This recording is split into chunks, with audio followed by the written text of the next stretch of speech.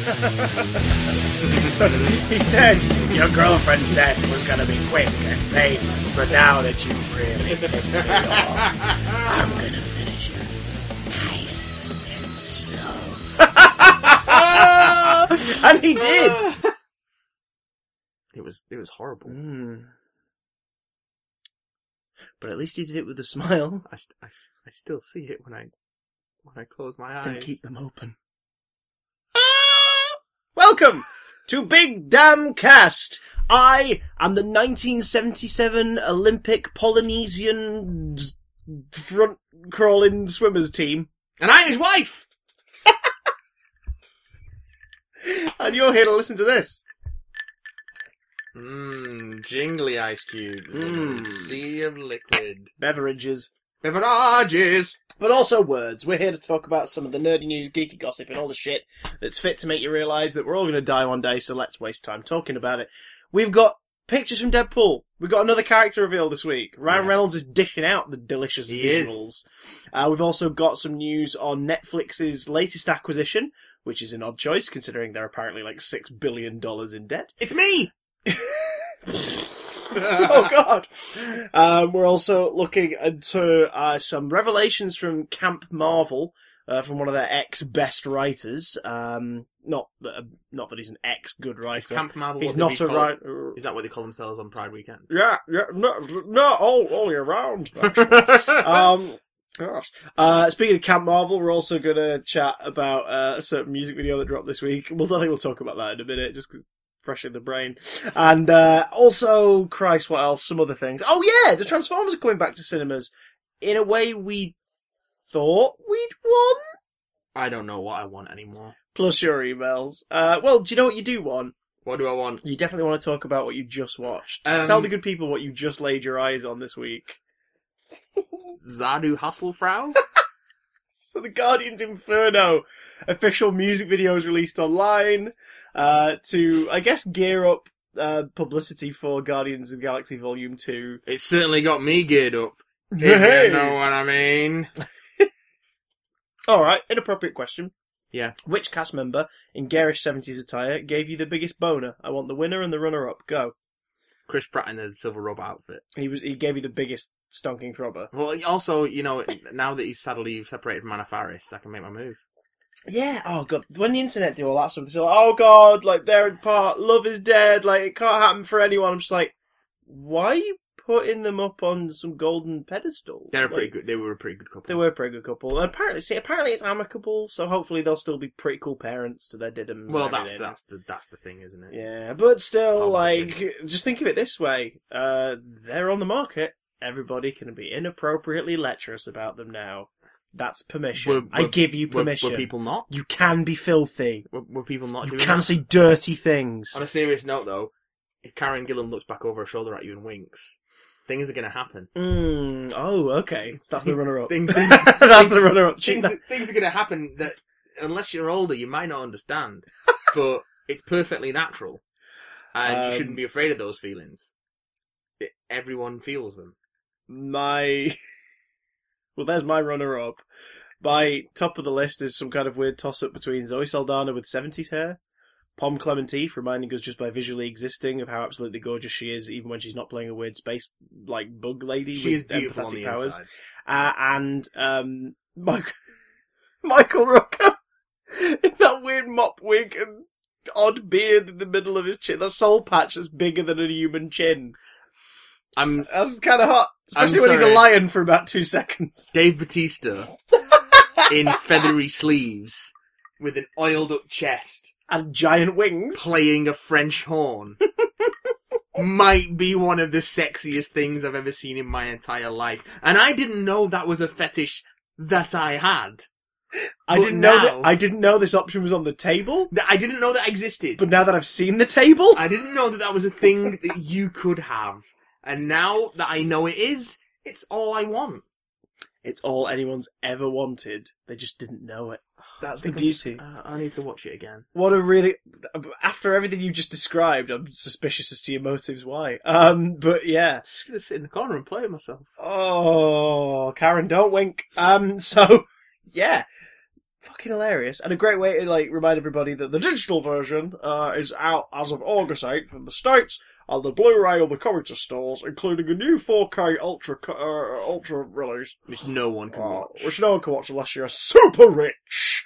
It's coming out on the 22nd of August. I'll be buying the living shit out of the 3D Blu-ray. I've been getting them all in 3D since Thor: The Dark World. And I'm loving that for two reasons. One, a lot of them look pretty great in 3D. I don't have a 3D television. Well, come on over, Sonny Jim. I've got 2 pairs of specs. Ugh. And also, for ages, the spines of the 3D Blu-rays actually matched. Not anymore, though. No, Civil War, for some reason, put the Disney logo, like, further down for some weird reason, and then Doctor Strange had a completely different coloured spine. It's like, great! Oh, you think that's tough? You should have been on the internet when 2 Entertain changed the spine design for the classic Doctor Who DVD. Oh my They've got God. reversible covers. You would have thought someone had fucking murdered all their living remaining Doctors. You'd have thought that someone had strung up the entrails of the companions on the steps of St. Paul's Cathedral. No, all they did was they put a logo on there. All they did was put the 2 Entertain logo in the very bottom of it. Now, to be everyone fair, was like, oh, my spines don't match. To be fair to 2 Entertain, they did immediately start putting a reversible image on the back of the cover for people who were that pedantic and complaining about it. But then, after a while, they started putting the certification on some of them, on both the reverse and the thingy. So then people were like, well, at least they don't have to have the 2 Entertain logo. Oh shit, now some of them have got a giant PG in the middle of the spine. What the hell is this? Grow up, guys. People used to have to imagine what the episodes look like by reading Target novelizations. It's cool. Let's touch and on... then they changed the spines of those, so they don't match up, and the numbers mean that they're out of order. Let's touch on Doctor Who again. Not like that. But, yeah. Jodie Whittaker's done some interviews this week. Oh, talking about can't wait for drama, it to be Trust Doctor Me, now. and she's obviously been faced with the inevitable, well, we've got you, can we ask about Doctor Who questions? And she's answered them with nothing but enthusiasm, excitement, and all the adorable, heavy-set Yorkshireness of a Yorkshire woman with the giddy streak. I hope she keeps that voice. Me too. Because whenever I think of me Jodie Whittaker, too. I think of her in Black Mirror, where she's posh. Yeah, oh god, yeah. So, like, even in Attack the Block, she's not. She's sort of. She's Londoner. So. She's like what's it called? Oh god, Estrie. She's posh London. So yeah, I hope she keeps her own voice. She's adorable. She's like a Dark Crystal character, but not a creepy one. But it means it gives her a sort of. She's got a very elfish face. It gives her a sort of excitement. Mm. If you see that in her characterization, it goes back to the sort of the glee of the character, so I can see where they're coming from with it a bit more now. If they go in that direction, Yeah. they don't have to. No. But I can see how that could be good as a characterization. Yeah, I know what you Although mean. you know it's good casting, so whatever they do, they're probably going to do it pretty well. We'll see. But yeah, it's got me excited. That. I just hope that it is everything she wants it to be, because she seems so excited to start and like very audibly giddy and stuff. So, and in years to come, I'll be interested to see if Peter Capaldi later on turns around and says it wasn't what I wanted it to be. yeah, well, Yeah. Well, he's already graduating through his Doctor Who-ness. In a convention last week, he apparently was asked, like, would you do Big Finish? And he said, oh god, the moment I'm allowed to, yeah, absolutely. Which a lot of people were saying, does that mean there's like a window or something in the contract where it's like you can't do any Doctor Who related thing for a year or whatever? Maybe. Or is that just him saying like, hello, yes, Nicholas Briggs, call me up, because I would like to earn money by getting a taxi to a studio not that far away to record a bunch of audios. Please give me a ring. I can do 4 stories in a day. I could knock them out. Speaking of knocking one out, have you seen that Guardians Inferno video? The way Sean Gunn shakes his hips. Batista's chest. It's oiled, Stephen. It's I'm not Stephen, I'm Nicholas. It's like yes, well. It's like a target. Speaking of targets, Ryan Reynolds is meeting his quota for just chucking things out like Father Christmas on a spree of Christmas cheer. I thought he went down the chimney. I didn't think it was... Is it like Paperboy? Maybe. Like the game Paperboy, where you just ride down the street and just chuck things. Oh, I thought you try meant not to get hit by the Disney dog crossing the short road. Paper Man. No. The guys. I'm talking about the classic arcade game Paperboy. Not Pepsi Man. Not Pepsi Man. Definitely not Pepsi Man. No, Vector Man maybe. Well, The this'll Mega Drive. vect It's your a terrible game.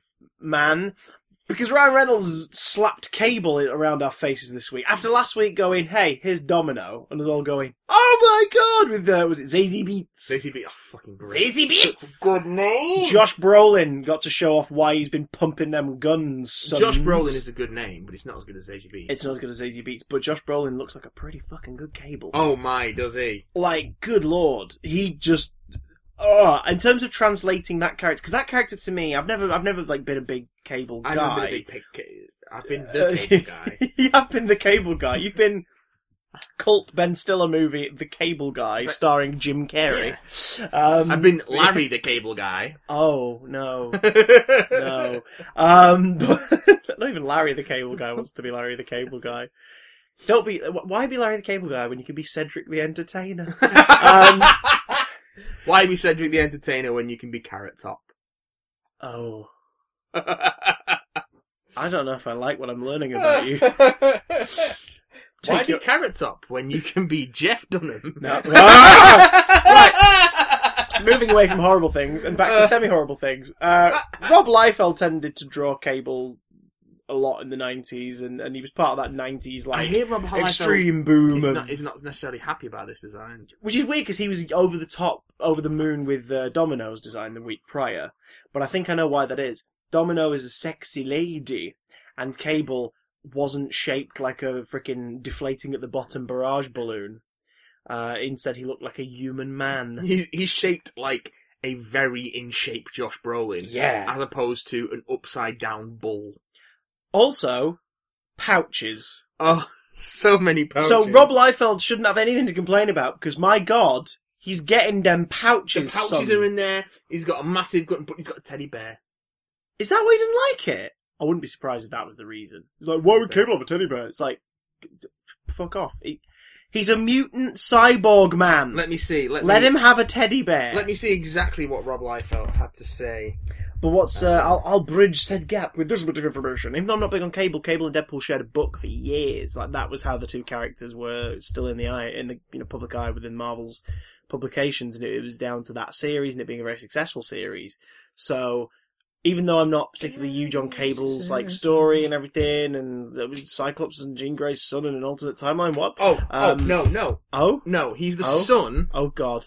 of Cyclops and Madeline Pryor, who Oh? was a clone of Oh? Jean Grey, created by Oh. Mr. Sinister. Oh god. Who they sent Oh Christ. they sent Nathan Summers Oh, off into the Jesus. future to be like Oh saved. shit biscuits. And then, while while on their honeymoon, oh dick nipples. Cyclops and Jean Grey No. were taken. Their consciousnesses were taken into the future, No. and they, in different bodies, raised. No. No. They raised. No. No, I don't want this. Cable in the future. No, don't. Oh no, I misread that. Rob Liefeld's pretty keen. Yeah, there wasn't any feet in the photograph, so He's pretty keen.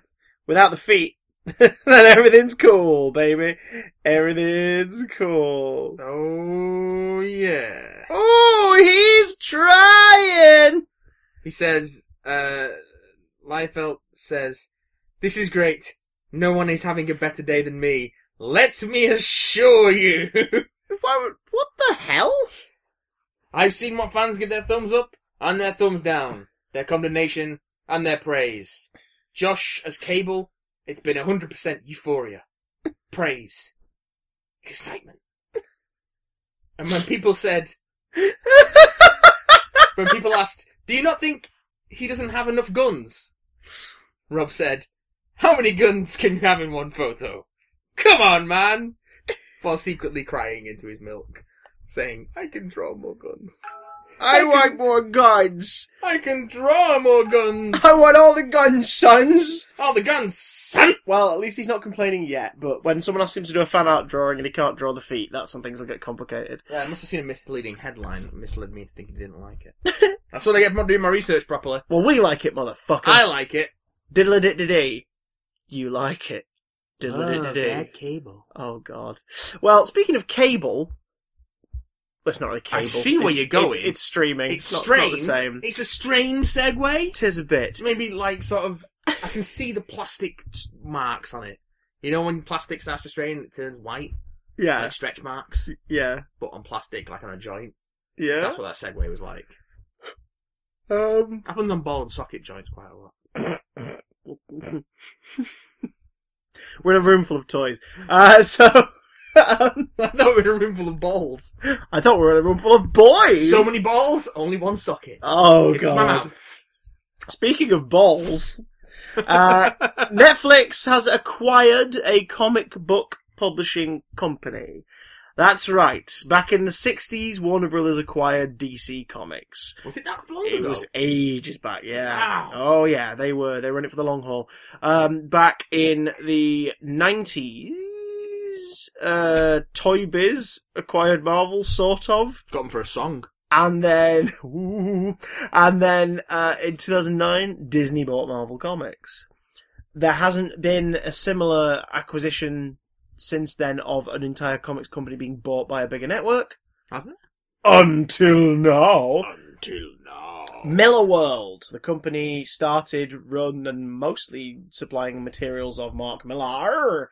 I wonder where it gets its name from. Probably. Do you think that Mark Millar might be something of an egotist? Yes. What's Obamacare, innit? We want to replace and repeal Obamacare. Why? You don't agree with the Affordable Care Act? No, we just don't like the name. It means that the previous guy from the other side did something people like. Do you remember Mark Millar called his magazine Clint? And did the I lowercase? Yeah! Just so he could be an edgelord and look, oh, I've put cunt on all of the shelves in this comic shop. Ah ha ha! Aren't I a funny, edgy guy? Ha ha ha ha ha ha ha ha ha! I've got so much money, but I'm still cold inside. Well, now he's got more money because he sold Miller World to Netflix, ladies I'm and being gentlemen. unreasonable to Mark Miller. I'm sure I've hurt his feelings. I don't think you can hurt him. I don't think he can be killed. I don't think Mark Miller can be killed. I think you have to hit him with a holy water doused silver bullet under a blue moon, while sat next to a mystic eunuch who's singing a tune, who's singing Blue Moon at the same time. I saw you standing alone. Sorry, continue with the story. No, I want to carry on with this. I'm enraptured Ooh, by I don't- Mark Miller's money-making schemes. Matt, name some of Millar World's publications that you're aware of that could now be turned into Netflix series or movies. Kick-Ass, no wait. No, that's probably tied Kingsman, up with... no Oh, wait. that's tied up elsewhere. Wanted. Yeah, maybe. now, I wouldn't say no to a Wanted series. There's been rumblings about Wanted being Redone. and taking a second shot at Wanted. Hey? Which would defeat the point of their skill set. Superior? Yeah, oh! Is Superior the one about the guy with learning difficulties who becomes a superhero? Yeah, like a Captain Marvel situation. That would be Shazam situation. That would be amazing. That would be fucking brilliant if Netflix were like, we're doing Superior. Because that would be something we've not seen. Now, Nemesis, I'm gonna say it. I enjoyed Nemesis for what it was. But we had a chat about this before we recorded. Nemesis. You worded it perfectly. You said it's just very mean. It's Like, and it's... I think the comics version of Kick-Ass is also that it's got Yeah. a real mean streak, and it doesn't feel like it's trying to say anything. Just it feels like it's being nasty for nastiness' sake. I feel the same about some of David Ayer's work as well as a filmmaker. Yeah, oh god, I'll be honest. I particularly feel the same about Sabotage. everything of his I've seen. Like you see, Sabotage was the movie he made with Arnold Schwarzenegger and Sam Worthington. Yeah. It's just a very nasty little film. Which is, I mean, that's fine, but I know what you mean. It's just like sometimes sometimes you want your escapism. It just feels egregious to be escapism Yeah. and not. Oh, well, this is just reminding me how horrible things actually kind of are. There is a scene. Oh god! There is a moment in Nemesis where The basic premise the the basic premise of Nemesis is, for those who don't know, is essentially it's the story of a cop who's been named as the next victim of a supervillain who's basically what if Batman was a murderer who just killed police and made a spectacle of it, like instead of being a working in the shadows hero. So that's the basic premise. What if the Joker was Batman, basically? Yeah, that's. I'm sure they use that as a tagline at some point as well. So to sort of sell the there is idea. there is a moment in Nemesis, which is the moment where I'm like, I think I'm done with Mark Miller.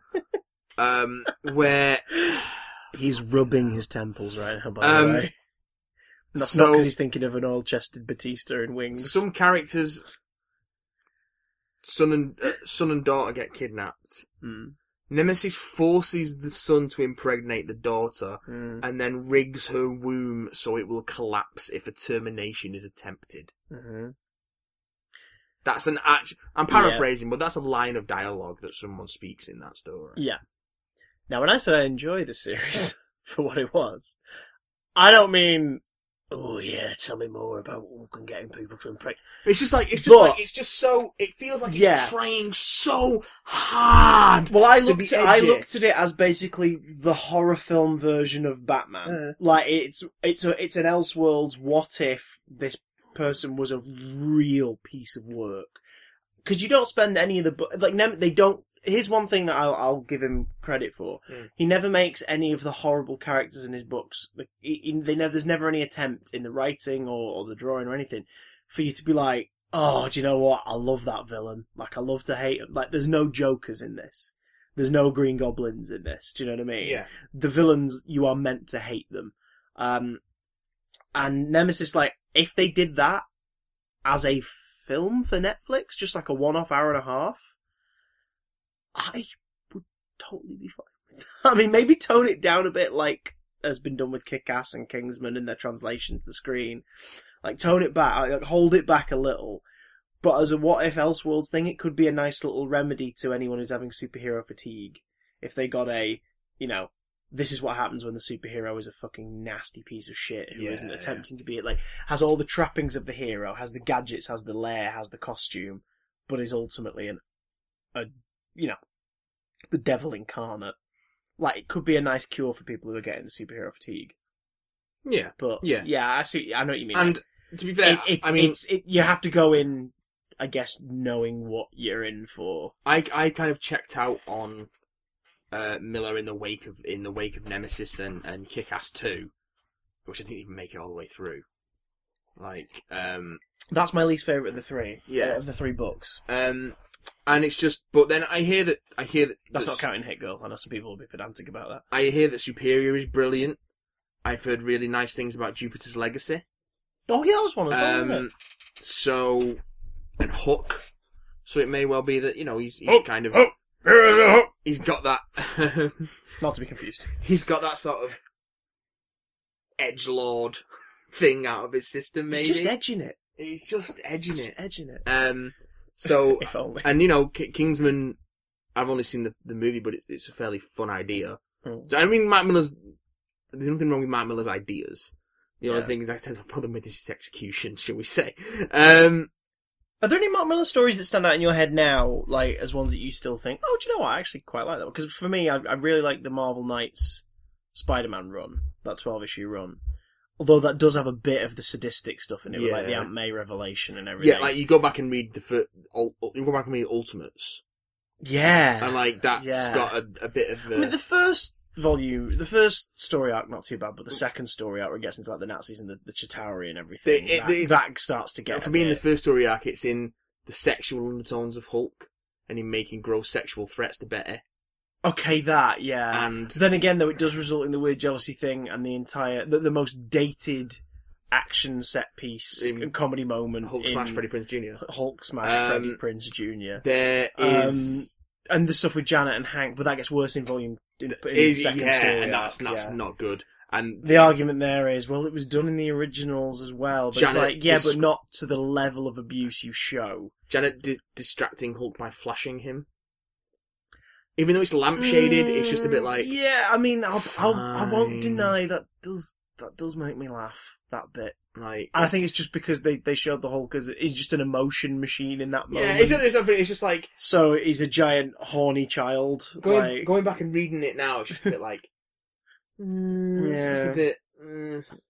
Yeah. But then again, I think at the time At the time, it was a very important book. Like, yeah, absolutely. It felt different. The mainstream universe was never going to do stuff like that, so it sort of was like, oh, cool. But I don't think the Yeah. attitude has aged well. But How about- he's clearly a man who hates superheroes, so... Well- that's why his superhero comics don't necessarily stand out to me. I was going to say the one that I do like is Marvel 1985. That one sort of, that sort of feels more like it's like if Stranger Things / I've not read E.T. 1985. It's not, but it's like if sort of Stranger Things E.T. like Spielbergian thing met the Marvel concept. The basic idea of that is a kid who loves these comics and reads these comics and everything starts to see some of the stuff. So like he sees, I can't remember who the first one is. I think the first one might be the lizard, but he sees the lizard somewhere and he's like, right, this can't be right. And it's, the idea is that in the story it's out of continuity, but it's set in 85, and the idea is that somehow they've started to bleed into our world, and it's that whole small town story of the kid in the small town is the first one to notice these things, and so, it's the monsters run amok on a small town story, but using the Marvel supervillains. And it works quite well, like, Doom's involved, and there's a haunted house, like an alleged haunted house outside a town, where he, like, spots Mole Man, like, stocking up on things, and he's like, the hell's going on? That's pretty cool. I enjoy that one a lot. I'm trying to think of any of the Mark Millar stuff that really rings true to me as, like, being something I dig, but off the top of my head, I can't think of any others now. I mean, the shelf is right next to it. I can't see another one that's popping at me. I'm trying to grab out, like, Mark Millar stories that I really love, and nothing is coming to mind. So... Men's. But good luck on Miller World and Netflix. Let's hope we get some good stuff and it's not all David Ayer-esque. I mean, I don't think it's going to clash too much with their Marvel output either, because, like I say, his Miller World output particularly isn't necessarily superhero focused. Yeah. So, I mean, we'll see. We shall see. We'll all see. So... Matt Miller wrote Fantastic Four for a while. Yes, he before, did. Jonathan Hickman jumped on. Jonathan Hickman. And wrote one of my favourite runs on anything ever. This is his Fantastic Four run that Fantastic went Four into became FF. And then it continued some of the themes onto it I mean, if you want to, you could draw a line of one big run from Secret Warriors to Fantastic Four, through Fantastic Four and FF, through to Avengers, all the way through to Secret Wars. Yeah.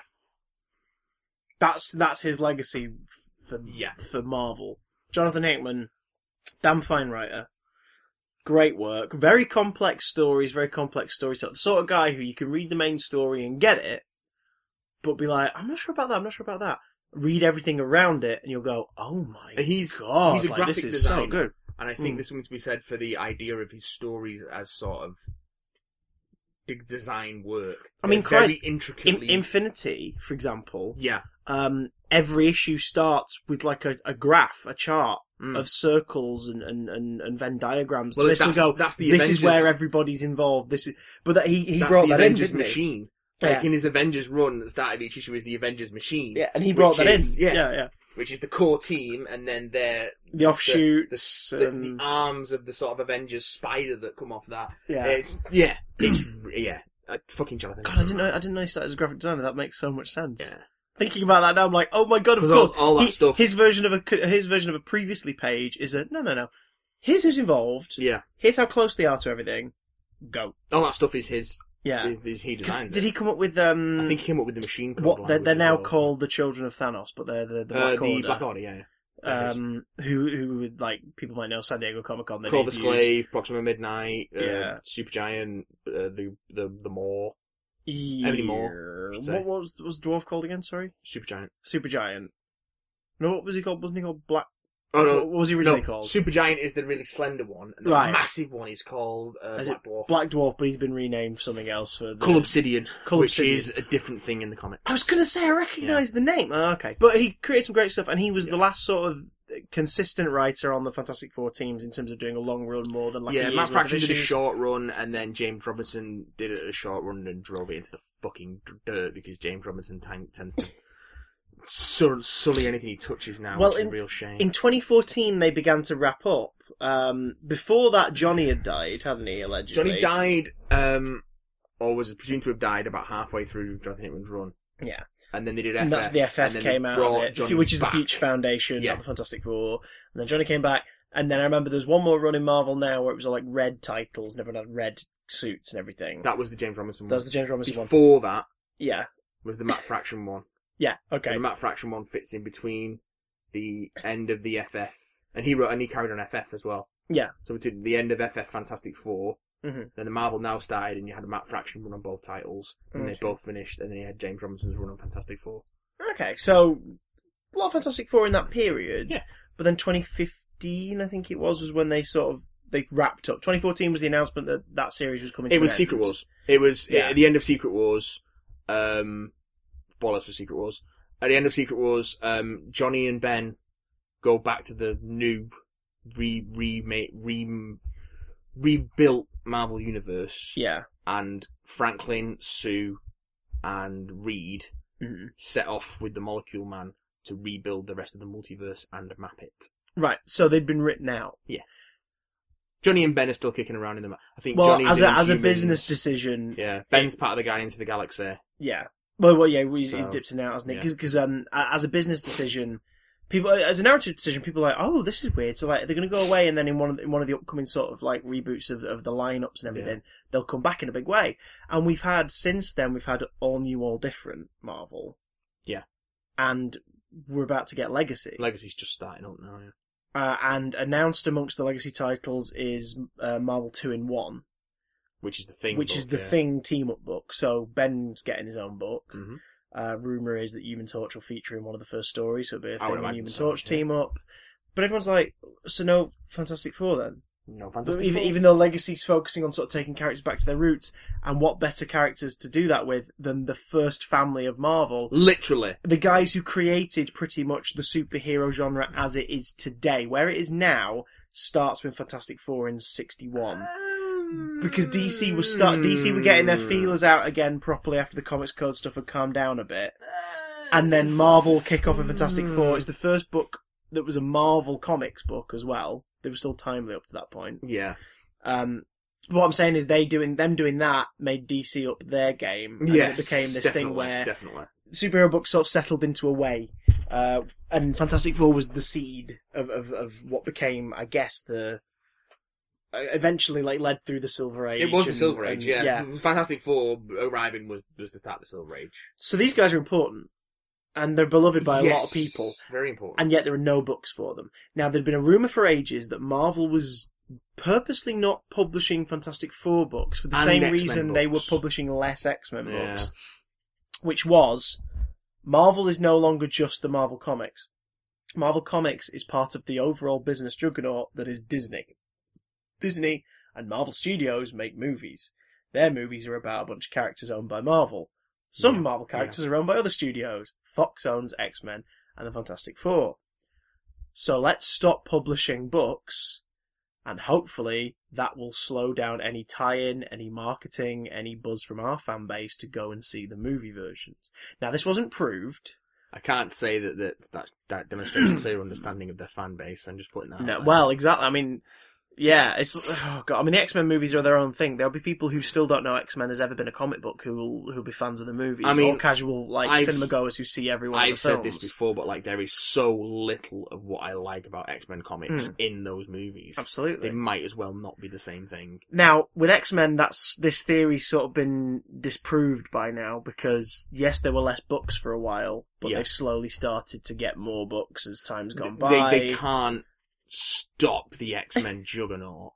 Ironically, that was- the Juggernaut is in prison Well, right now, quite. but probably, I don't know. he's it's been such a huge part of the Marvel universe. In the 90s, the X-Men books outsold everything. Fucking everything. They were the in tits. the crown. Yeah, that was the jewel in the crown of Marvel's Marvel superhero lineup. So you can try as you might, you cannot get rid of the X-Men. You can piss in the wind or tug on Hyperion's cape, but you can't get rid of the X-Men. Fantastic Four, on the other hand, they've Yeah. been running constantly, but I feel like in between JMS's run and Jonathan Hickman's run, Mark Miller had a little bit of run, but it seemed like they were kind of floundering with it. Jonathan Hickman came onto the book and fucking gave it a right kick up the arse, and it was brilliant. And then sci-fi fantasy adventures with a family dynamic. Like it's there was no other book at Marvel. It's the same. He left, and it kind of felt like Marvel didn't know what to do with it, in a way. Well, it seems that it might have been more of a calculated decision, not just a natural petering out. Jonathan Hickman was interviewed by Newsarama this past week, and he said, when he was asked, like, why do you think there are no FF books at the minute? He said, I think it's pretty common knowledge at this point that Marvel isn't publishing Fantastic Four because of their disagreement with Fox. Nice. Suggesting that Marvel's motivated by the low quality of Fox's films, saying, I completely understand because, well, it isn't like they're not acting out of cause. Fox needs to do a better job there. That's fucking for sure. Which is very true. Now, Tom Brevoort, who's the editor-in-chief at Marvel at the moment, is he? Brevoort? He's somewhere up the high in the chain of command. Yeah, editor in 2014. He's an editor. I don't think he's the editor, he's an editor. Editor-in-chief is Axel Alonso. Oh yeah, of course, yeah. Tom Brevoort had described that mindset that people would, because people have been speculating about this, as paranoid. But here's one of the writers, previous writers of the book going, yeah, I think it's pretty common knowledge, that's why. It's an open secret, basically. Yeah, it's the whole, legally we can't confirm or deny it, but it's pretty frickin' obvious. It's the Terry Nation Estate Daleks agreement, basically. It's like, yeah, it's pretty obvious. He said that they're timeless universal concepts, so, like, if you want someone to care about a book, write a story they care about. So he's basically saying, the only reason they're not doing Fantastic Four is to be spiteful to another movie studio. It's not because they haven't got any ideas. Like, you put someone with ideas on the book, then they will tell amazing stories. Too fucking right. And I guarantee you there are writers at Marvel right now who would freaking go fall over themselves to write the FF. Of course. And there are fans who would absolutely just snap. If part of Marvel Legacy they'd gone, right, we're starting like 30 titles. Here are 30 titles. I can't remember how many it was, but like, here are 30 titles. Some of them are ones that are ongoing, and they were just giving them a kick. Some of them are brand new ones, and we're going to reveal them over 30 days. And every day they reveal the title, and we were all like, yeah. And then on the last day, they're like, oh, by the way, the last title is The Fantastic Four. Everyone would have just gone, yes! And immediately freaking, like, given a pull list to their brick and mortar store. Immediately would have pre-ordered it on the apps and everything. Like, absolutely people want to see more Fantastic Four. Because Fantastic Four fans and comic fans in general feel like the FF have been shat on. Not just by this decision, but by the mediocre output of Fox Studios and everything. Like, they feel like Fant Four Stick. I think mediocre. If that's the final nail in the Fantastic Four's coffin, what a depressing coffin. Yeah, because coffins are exciting. But it's like, that would be so horrible. It's like John Hickman said, if you want someone to care about a book, write a story they care about. It's like, this has come up in James Sterling stuff, or had done until recently. Like when survival horror games went away. Yeah. Survival horror games went away because people were like, oh, well, they're supposed to be like, well, people don't want them anymore. But they'd stopped making them. Yeah. So, how can there be demand for something that you've stopped making? And it was similar with Square Enix, when they, I mean, we're talking about games and not comics here. No, but it's sort of the same, but the business acumen applies. With Square Enix, when they made Bravely Default for the 3DS, which is like a traditional old style, Square Enix style JRPG. Yeah. And it was really successful, and they went, oh, so people still want games like, that play like Final Fantasy VI, huh? Rather than like the endless sort of reinvention that comes with every like 10 years that they decide to bring out a Final Fantasy game. It's like, oh yeah, no, there was always an appetite for those kind of things. You just stopped making them. and then because you stopped making them, no one could buy them, and then you go, oh, well, you know, there's just no interest in it. Because you stopped fucking making it! Market research will only get you so far. Oh, you need man. to talk to your fan base, to your consumers, and these people don't. They just look at the numbers and go, oh, well, we haven't sold any new versions of that same thing, so let's completely reinvent the wheel. It's like, well, put out a new version of that thing. They need to put out a Fantastic Four book. They need to. Especially because the competition are ready. At San Diego Comic-Con, DC announced a new title called I've seen this. The Terrifics. Yeah. Now, the four main characters of the Terrifics are Mr. Terrific, who's, basically Olympian-level athlete and smart guy. Yep. Plastic Man, who's, the Justice League, sometimes goofball, Mr. Fantastic-esque, superpowered, Deadpool avatar thing. Metamorpho, who's been part of the Outlaws? Yeah. Outsiders. I think he was on Justice League Europe or Justice League International for a while in the 90s. He's the one who looks like he just mashed a bunch of Play-Dohs together into a person. Yeah. He can change his body to sort of match He's like the an elements. orange chest and a blue arm and a silver leg and a... Well, that's the thing, and Phantom Girl, who I'm completely unfamiliar with, apparently is an alien from the distant future who can phase through anything. I don't know shit about Phantom Girl. So you've got Phantom Girl who can phase through stuff and apparently go, sort of translucent and sometimes invisible. Oh. You've got Mr. Terrific, who's the brains of the outfit. Add on to that Plastic Man who can stretch everywhere. Oh, man. Metamorpho, who can turn his body to the different elements, like rock. If one of them just happens to also be able to set themselves on fire... DC have done it. Now, obviously, DC haven't outright gone, we're doing this because Marvel aren't doing the Fantastic Four. I think they have said that, actually. Well, they've said that there is a need for adventure-driven books about family and friendships and relationships in big campground adventures. Man. So they, without saying specifically, Marvel aren't doing Fantastic Four, so we're doing this, they're basically going, we know there's an audience out there dying for the Fantastic Four to come back. Doesn't look like it's going to. Guess what? The spirit of that book, we're doing it over here. Come and read The Terrifics. The interesting thing about this is Jeff Lemire's writing it. Mm. Jeff Lemire was writing Extraordinary X-Men and Old Man Logan over at Marvel during All New, All Different. I think he's still writing Old Man Logan. He basically was like the X-Men dude in All New, All Different Marvel. Yeah. I wonder if he pitched Fantastic Four to him and got knocked back. And maybe took his ideas to the other to house DC. of ideas. Panel host Dan Dido,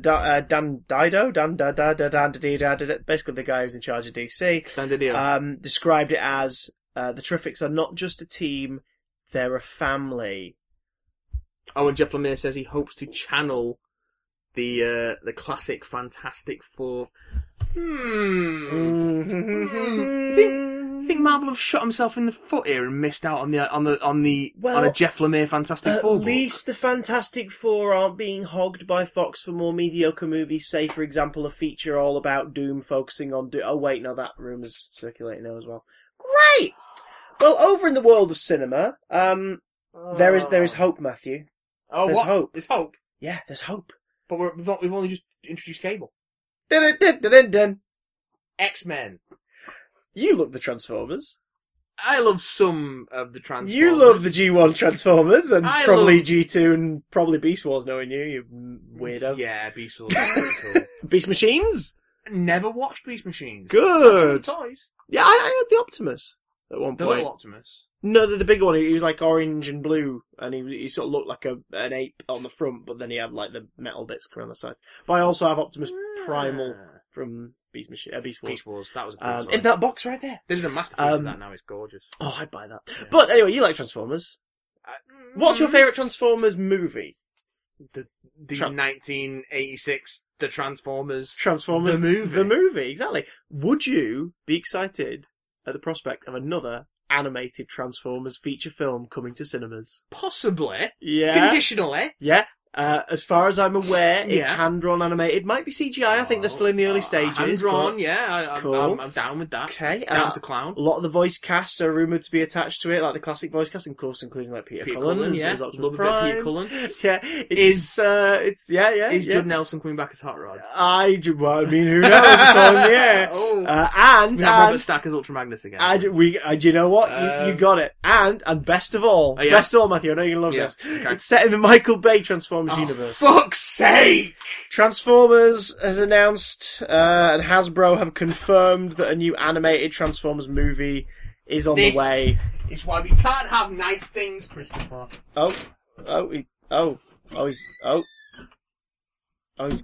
He's gone. It's just you and me, listeners.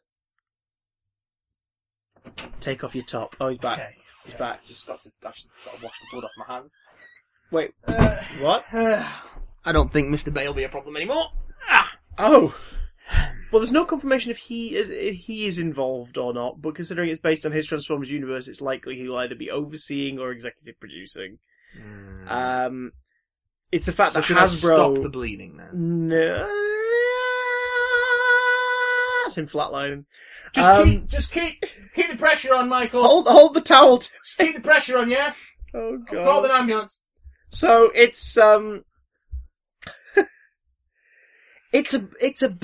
the good Lord giveth and the good Lord shit on your chest, because This is why I don't believe in God. this is why we can't have nice things. Because we're getting an animated Transformers movie. Amazing. Theatrical Transformers animated film. In the next, 5 years, where we are apparently getting a bunch of studios have gone, yes, we've got live action versions of these properties, but why don't we do some animated ones too? Sony are releasing a Spider-Man movie starring the Miles Morales Spider-Man, and it's an animated film. That's amazing. I can Brilliant. get that, yeah. Because they've gone, do you know what? We've got the property, and it's obviously not meant to be tied into the live action one. Let's do it. And again, I think the rumour is with that it's I hope it's hand-drawn. They've not confirmed. I hope it's hand-drawn. I hope it's hand-drawn. Because then it'll look like a comic book come to life, and then hopefully it'll start a boom of hand-drawn films again. The last big hand-drawn theatrical release was Winnie the Pooh in 2011. And that didn't even get a big release in the UK. But anyway, this little Twitter moment summed it up beautifully. New animated Transformers movies coming to Hasbro? Yes! It'll be set in the film's continuity, and then just a gif of the maid from Get Out going, no. Oh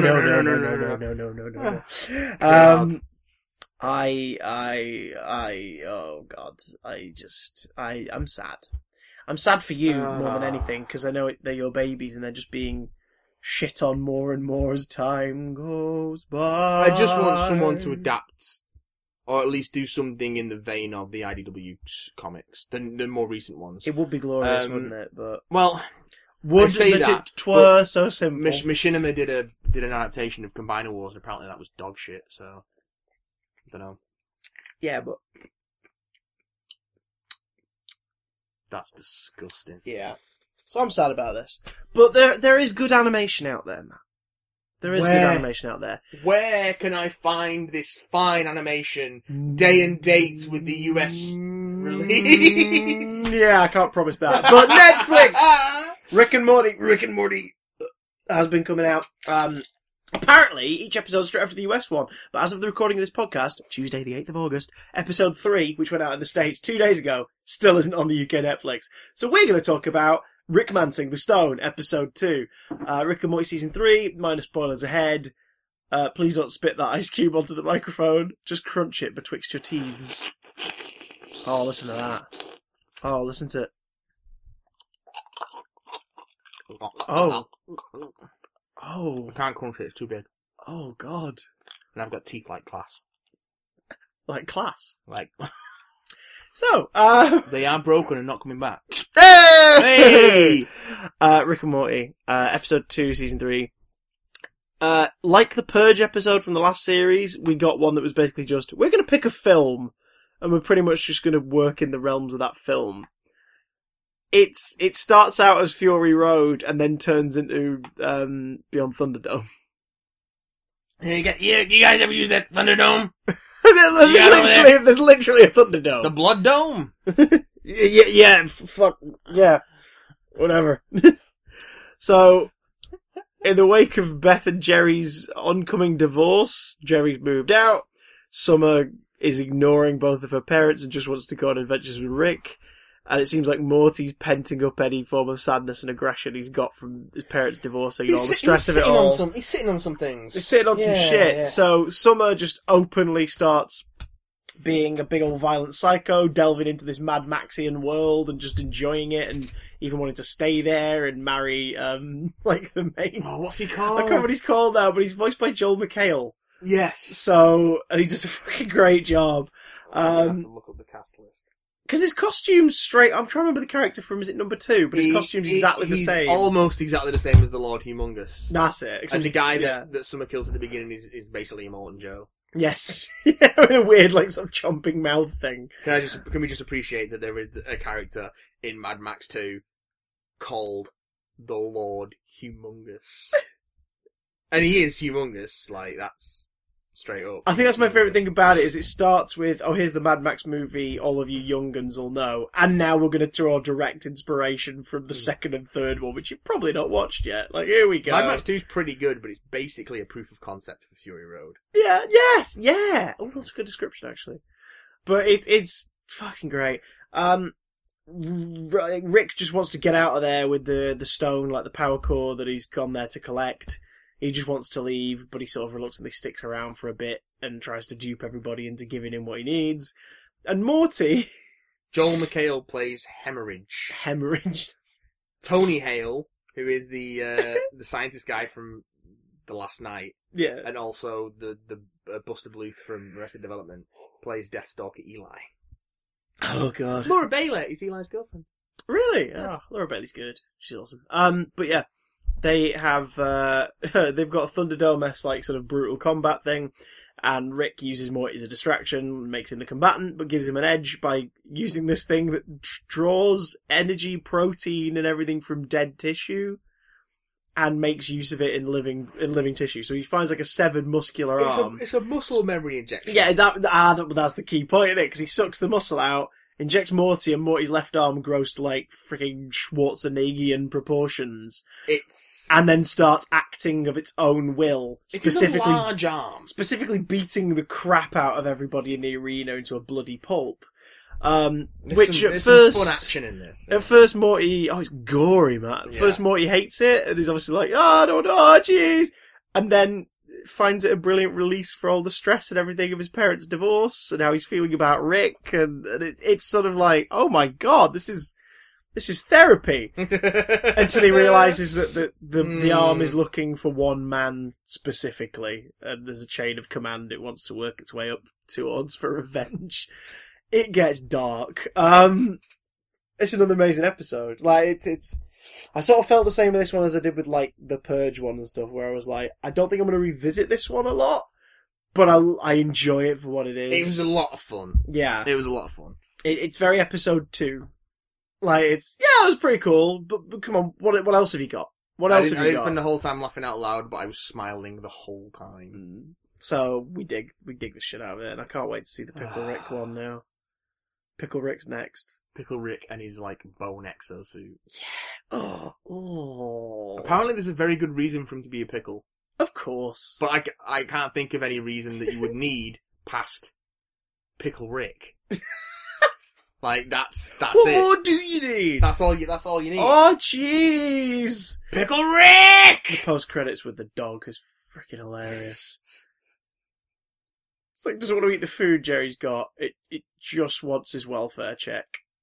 Like, it derives joy from eating his welfare check and communicates it just by growling. Do you think that there'll be something later on picking up on the idea that he just keeps hearing the wind whisper loser? I don't know, because I'll be honest, when I saw that I was like, you've stolen that joke. That's a stolen joke. Unless there is a payoff later on. But they do it twice. Because it's nicked from Mighty Boosh. Yeah. Like, out here in the tundra, wind, my only friend. I hate you. Shut up, wind. The wind cries Jerry. Well, that's depressing. Do you know what else is depressing? Life. The slow, inevitable movement of time towards entropy and heat death. Logopolis. Jersey Shore. The constant popularity of reality television. Another Tory government. Donald Trump. Nick Robinson's sexual harassment allegations.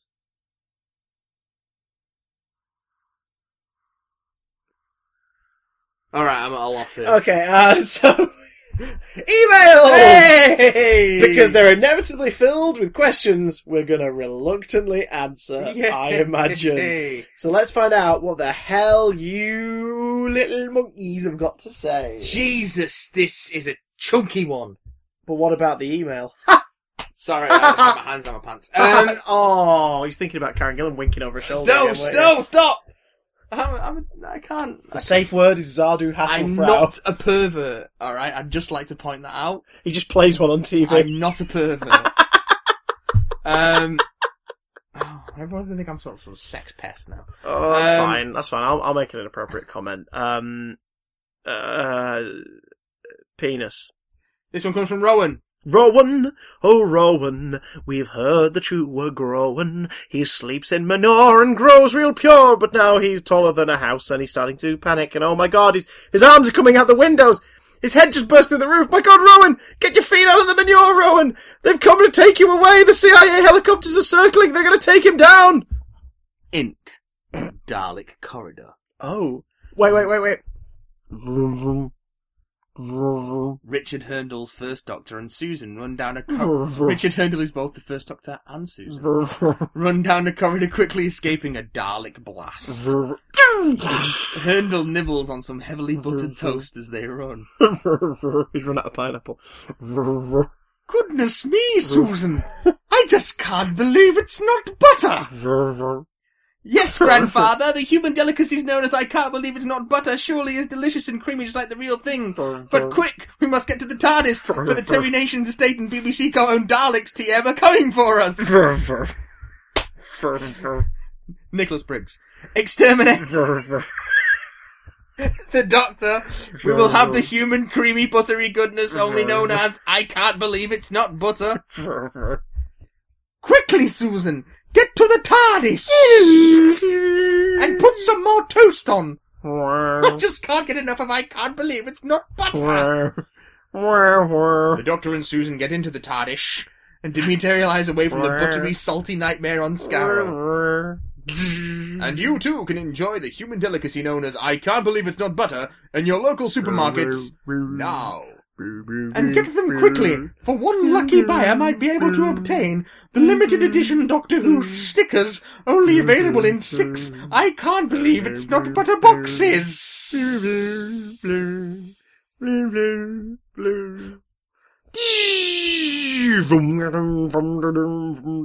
Yori! Jesus, Rowan. It's been a while since I last wrote in, because since then you spent all those months writing a screenplay, apparently. Since then I lost the use of my... and was wondering how we all are. What? And since then, Doctor Who Season 10 was goodish, and Ben Affleck wants to die. As in, dye his hair. Yeah, he's greying. The part has aged him. It has aged him. It's aged him like a fine wine. I've always wondered what used guys' favourite sort of music is. Oh, alright. I gather it's some form of rock based off your intro and outro.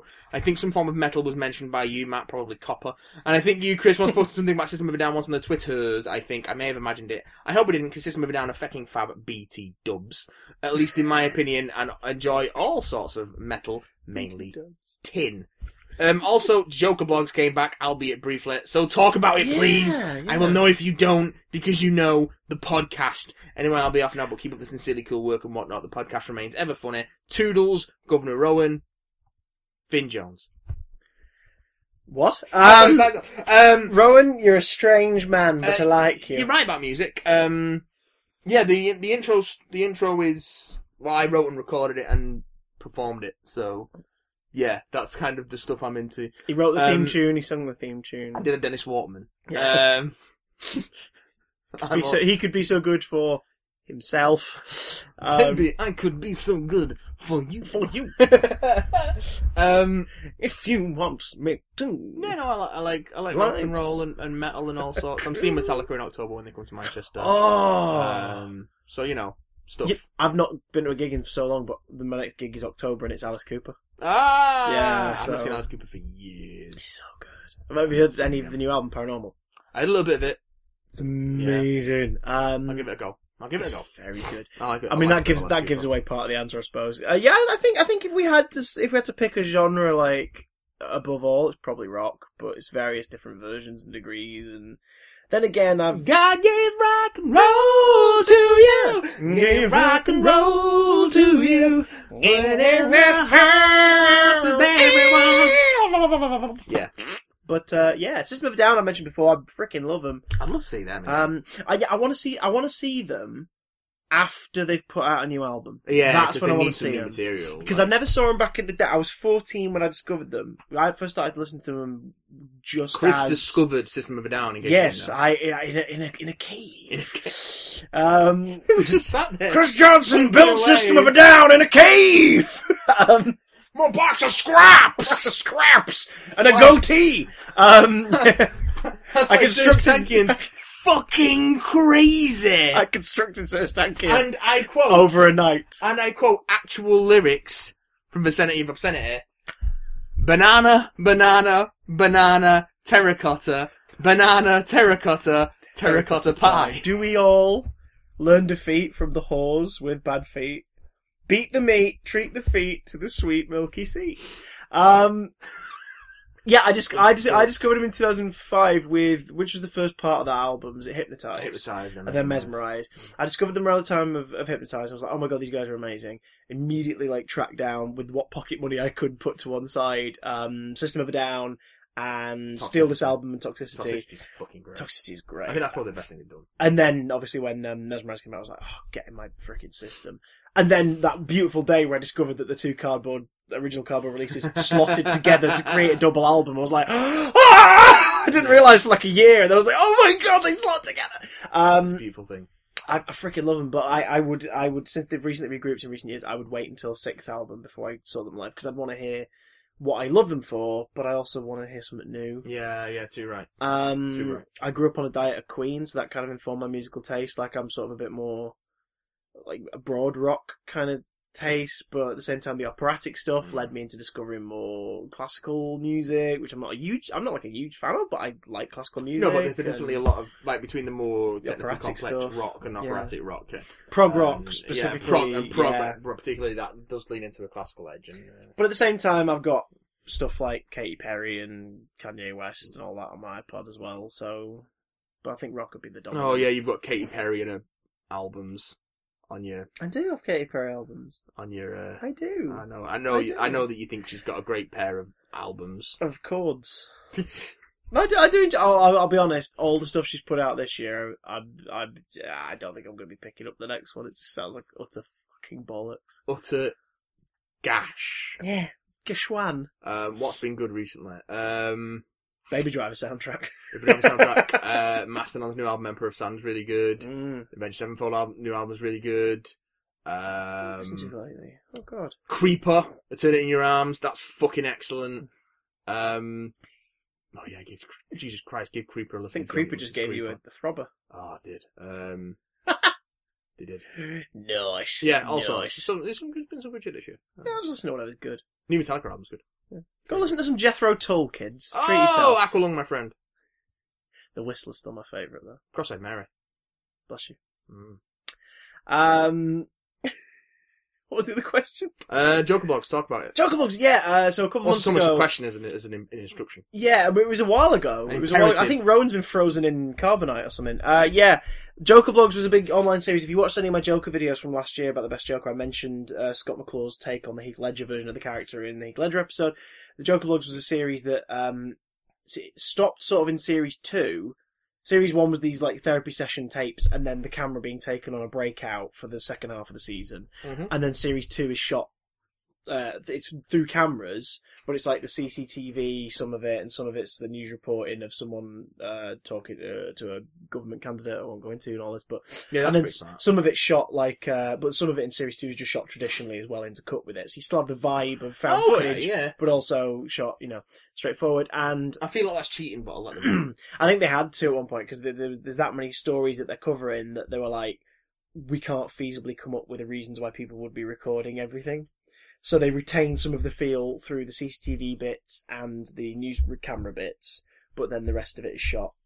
Because there's a whole thing with Jeremiah Arkham's wife being operated on by Thomas Elliot, and there's no way to do that with a camcorder and make it work, considering the characters that are in the room. Yeah. Also, the Joker's not really featured in Series 2 much. Like, he's in the asylum during everything going to shit. Like, he's in there somewhere. He's the cameraman! And he's been using stuff, what we've seen of him, he's been using stuff to paint himself back again, like paint his war paint on again. And he applied the lips in the recent one, and it was with the half-removed finger of a character from earlier in the story. So he's been smearing blood into a smile. But they don't like make a thing of going, look at this, look at this. It's completely implied. You're like, where did he get the Oh, God. Like, oh, my God. They just dumped 2 episodes on us after, like, 5 years of no news. Yeah, I remember you saying. You're very excited. They're pretty good, but then again, there's the whole thing of, they've said, there's going to be more regularly now. We're going to wrap up Series 2 proper soon. But this was like 3 months ago. Yeah. So we don't know. I put toward it. It was a GoFundMe Series 2. Oh, yeah. Because Warner Brothers and Chris Nolan gave them a blessing to do more, as long as they stuck to the whole thing of, you can't profit from it. Which is what they did with Series 1, because it's fan films, and they've stuck to that, but they obviously took that as a, oh my god, thank you so much. So, like, Nolan has actually paid attention and gone, this is great, keep doing what you're doing, obviously within legal limits. And that's why I've got Series 1 edited as a film together on DVD, because that was a perk. That was a perk of donating. Stroke it, son. Plus the digital version. So Series 1 you can watch completely for free on YouTube, and Series 2 so far you can watch completely for free on YouTube, plus the mini-series in the middle called Further Evidence, which is 6 little individual character bits that are shot like professionally, setting up some story beats between the 2 series. And yeah, the DVD version, the download version you got for being a donator to the Series 2 budget, is like an edited together version of the first series into a 3 hour and 20 minute long film. So it's cut in a different order than the actual releases of the video. So you can watch it in 2 completely different ways, and it makes sense. Like, it still makes sense each way. It's pretty smart. Freaking great. That is impressive. It's good. I think the DVD's autographed as well, which is quite cute. But yeah, so I freaking love it. And if you love Chris Nolan's take on the Joker and Heath Ledger's take on the Joker, and you want to see what could have been the next part of the story for him, for the Doctor that looks after his therapy, and also as Series 2 moves on, Batman, then definitely check out the Joker blogs, because they've done Batman in Series 2, and Phantasm's in Series 2. Phantasm in Series 2, and it's done really freaking well. And it's not Andrea Beaumont. She's there, and they obviously play with your expectations, but it's not her, but she might be in on it. It's great! Speaking of weird Batman characters popping I do up, love it. I was reading Zero Year recently. Yeah, how are you finding it now that you're separated from the It's from the release schedule disruption that it was on? It's on pretty good. I like it. Reaper's in it. The Reaper from Batman Year 2. Yeah, this is the guy. Very fleetingly. Yeah. With the red armour and the scythe hands and the guns in the side. Yeah. I was like, what the fuck? That's a deep pull. Well, Snyder's obviously like, we could do something with that. Let's just do Also, it. don't read Batman Year 2. It's fucking terrible. Who wrote that one? My Left escapes foot. me. I know Todd McFarlane. My left foot. Todd McFarlane drew some of it. So lots of billowing capes. Have you heard about the Spawn development? Oh, for fuck's sake! It looks like it's going to be a TV show, but really low budget. But he wants to do it as a film rather than a TV show. Batman Year 2 was written by Mike W. Barr, illustrated by Alan Davis, Paul Neary, Alfredo Alcala, Mark Farmer, and Todd McFarlane. So a bag of shit, really. It's Is it very 90s? It's basically Batman, After Frank Miller's pretty great year 1. Batman teams up with Joe Chill and carries a gun. Why? And he's like, I need to use a gun for this thing. I will never use gun. Oh, it's just I like bad. the interpretations It's of the just story. bad. I like the interpretations of the story where Joe Chill is either completely retired or dead by the time Bruce comes back to Gotham as Batman. Because it's like, why would that same mugger still be a mugger? In 0 Year, he's Like still around. 30 years Well, later. he's still around in Endgame. Yeah, well, yeah. But yeah, Well, yeah. it Yeah. doesn't matter. Although I like the Batman Brave and the Bold episode that's based on the like Silver Age strip, where like Batman confronts him and he panics and he's like, "You killed my parents." He's like, "What are you talking about?" And he pulls the mask off and he's like, "You murdered my parents," and all this. And what's it? He runs out into the auction of supervillains. He's like, "Oh my god, Batman's in there!" And they're like, "What?" And it's like all of Batman's foes in the Brave and the Bold version. And like, what are you talking about? It's like, Batman's in there. He just showed me his face, and I killed his parents. Like, I killed his parents. And they're like, what do you mean? It's like, he's Batman because I killed his parents. They go, wait, you created Batman? And then they all immediately they don't even stop to be like, so who is he then? Like, you took it. They're immediately like, wait, he's your fault. Get him. And it's so weird, you know. It's just odd. It's great. Brave and the Bold's really Brave and good. the Bold is so good.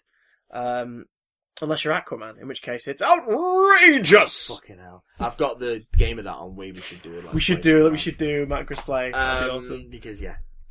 What's next in the email inbox? Luke! Beijing or Beijing? Whoa! Cool, yeah. Here it is, the much awaited sequel to my last email and people to the next. Sorry. What? Just lower, just lessen the tempo by about 20%. What?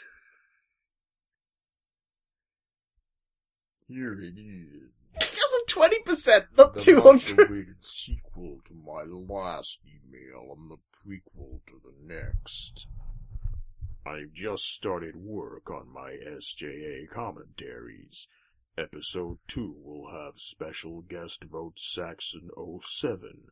Would either of you be interested in doing a commentary of a story with me?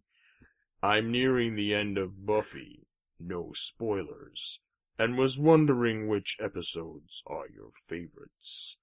Mine are Once More with Feeling and Restless.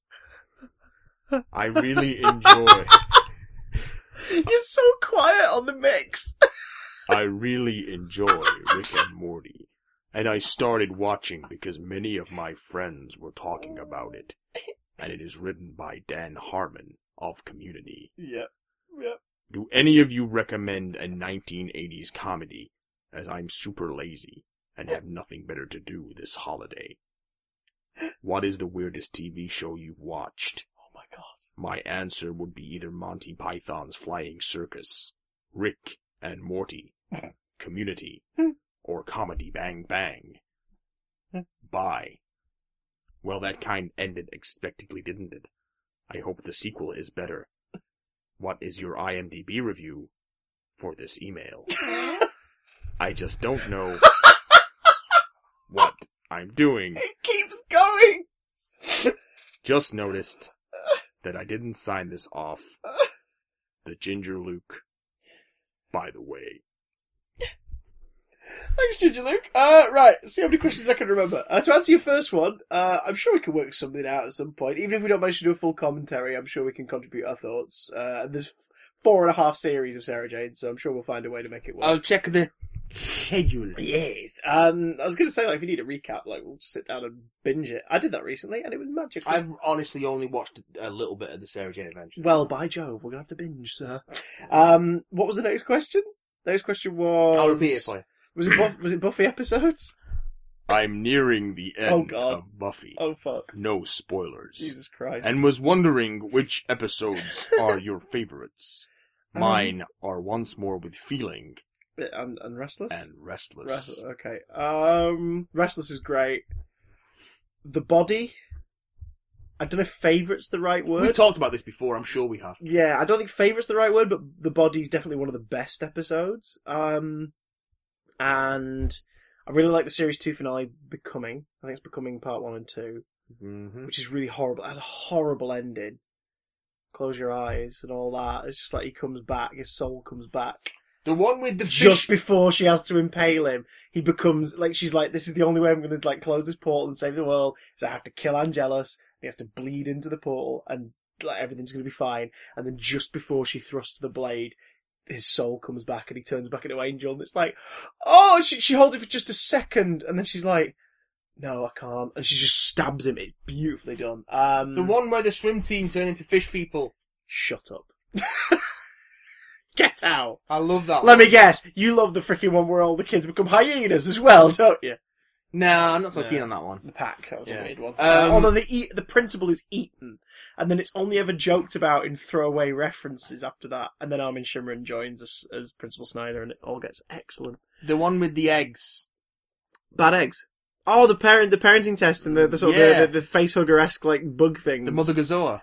That's it. Oh my god. I don't know God. any episode names, so I'm just going to go. The one with the penis-headed old lady in the Double Meat Palace. Double Meat Palace. I think it's called Double Meat Palace. That one.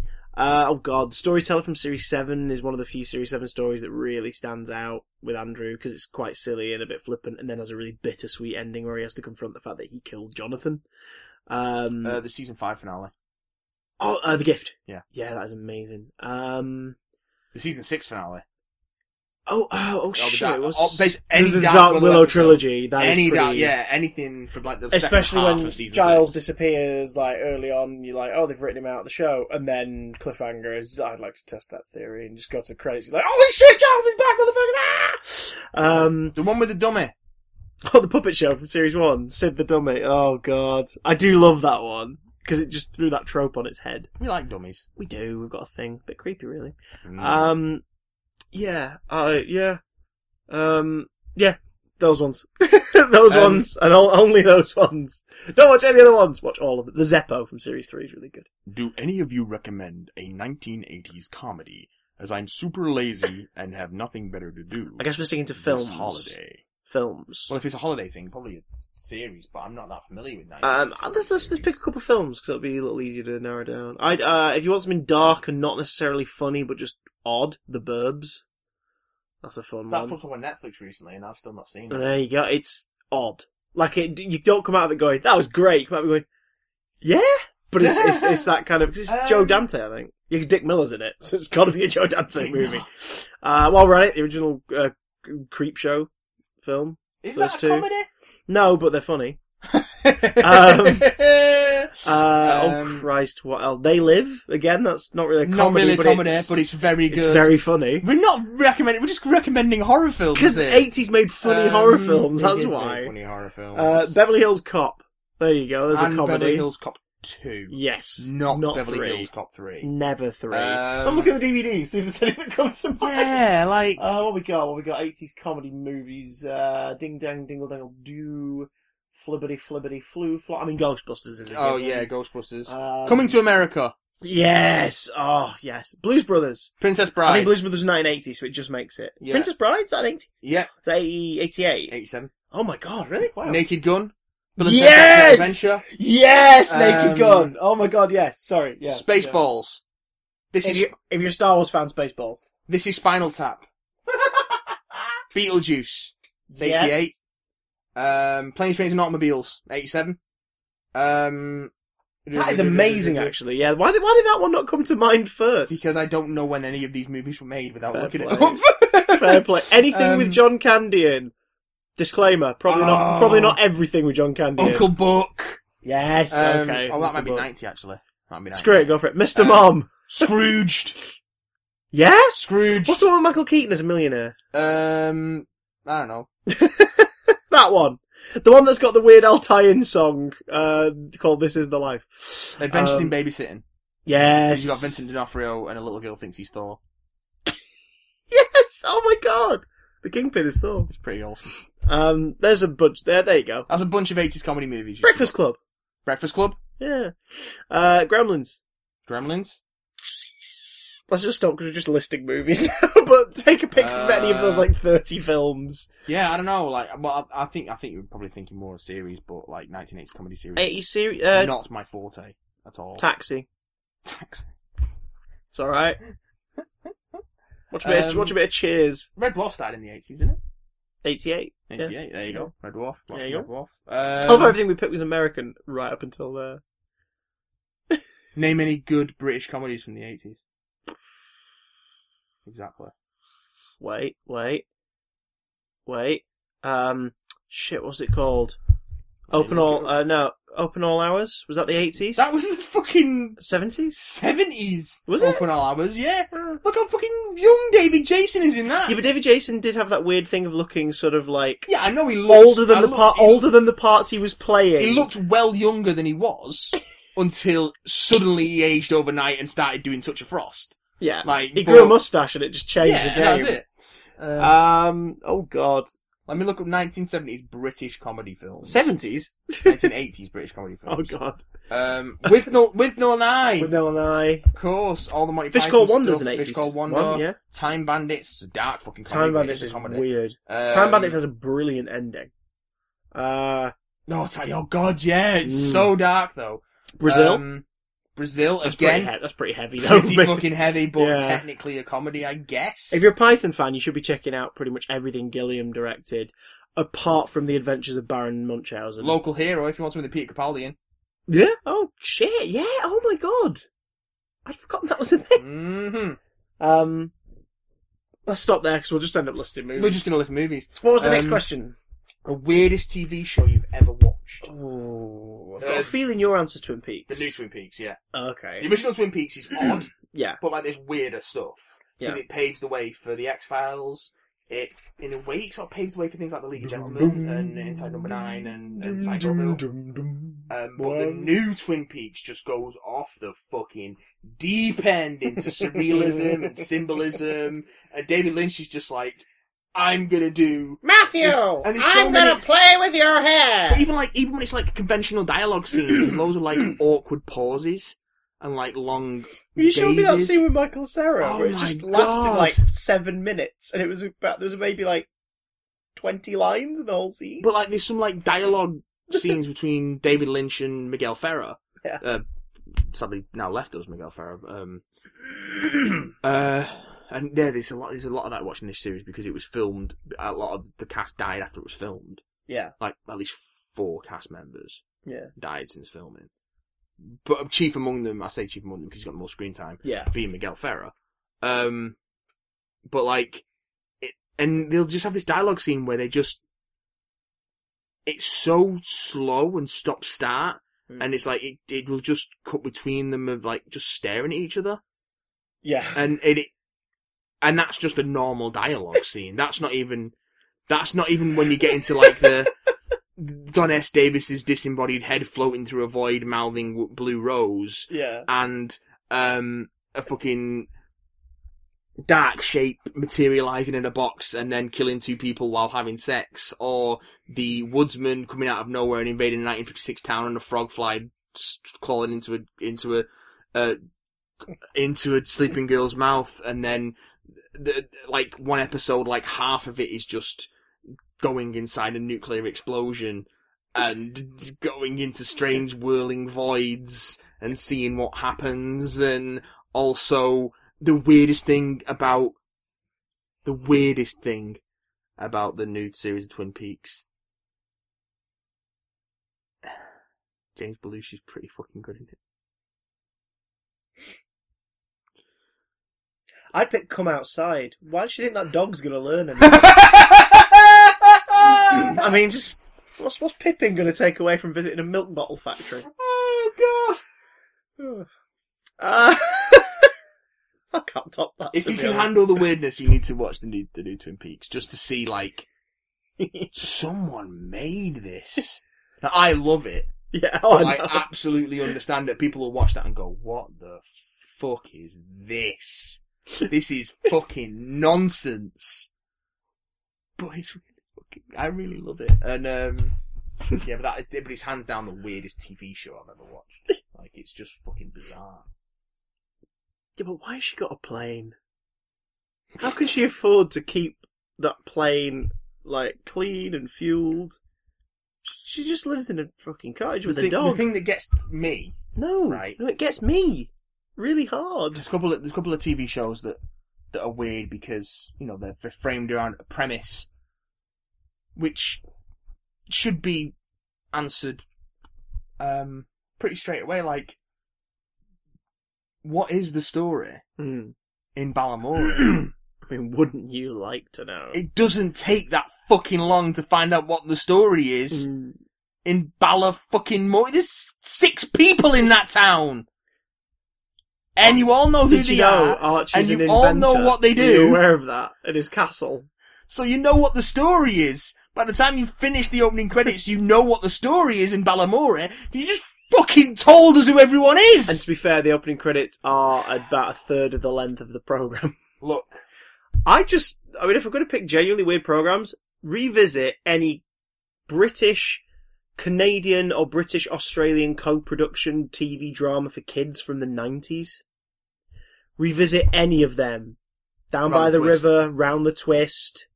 There was one in the 2000s called Paradise Cafe, which was similar. That was on CBBC actually around about the time I started there. There was one of them I barely remember it, but there was one, and there was a shape-shifting alien who lived with this kid, and in one episode he turned to a pencil and was worried about getting sharpened.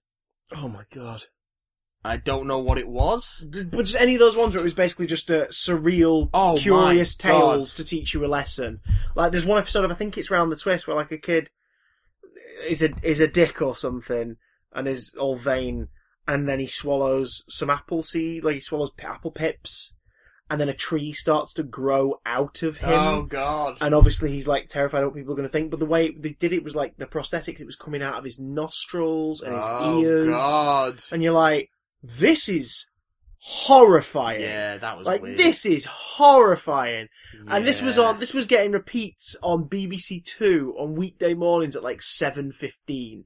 So you just brushed your teeth and you've gotten dressed and you're about to have your breakfast and you're watching this, and this is how you start your day. They don't fucking make kids TV like that anymore. They really don't. We talked about this in the Attic the other week. Like, Sarah Jane Adventures is probably the last sort of drama like made for British kids TV that sort of dared to be a bit more adult and at the same time knew it was for kids and all this stuff. Yeah.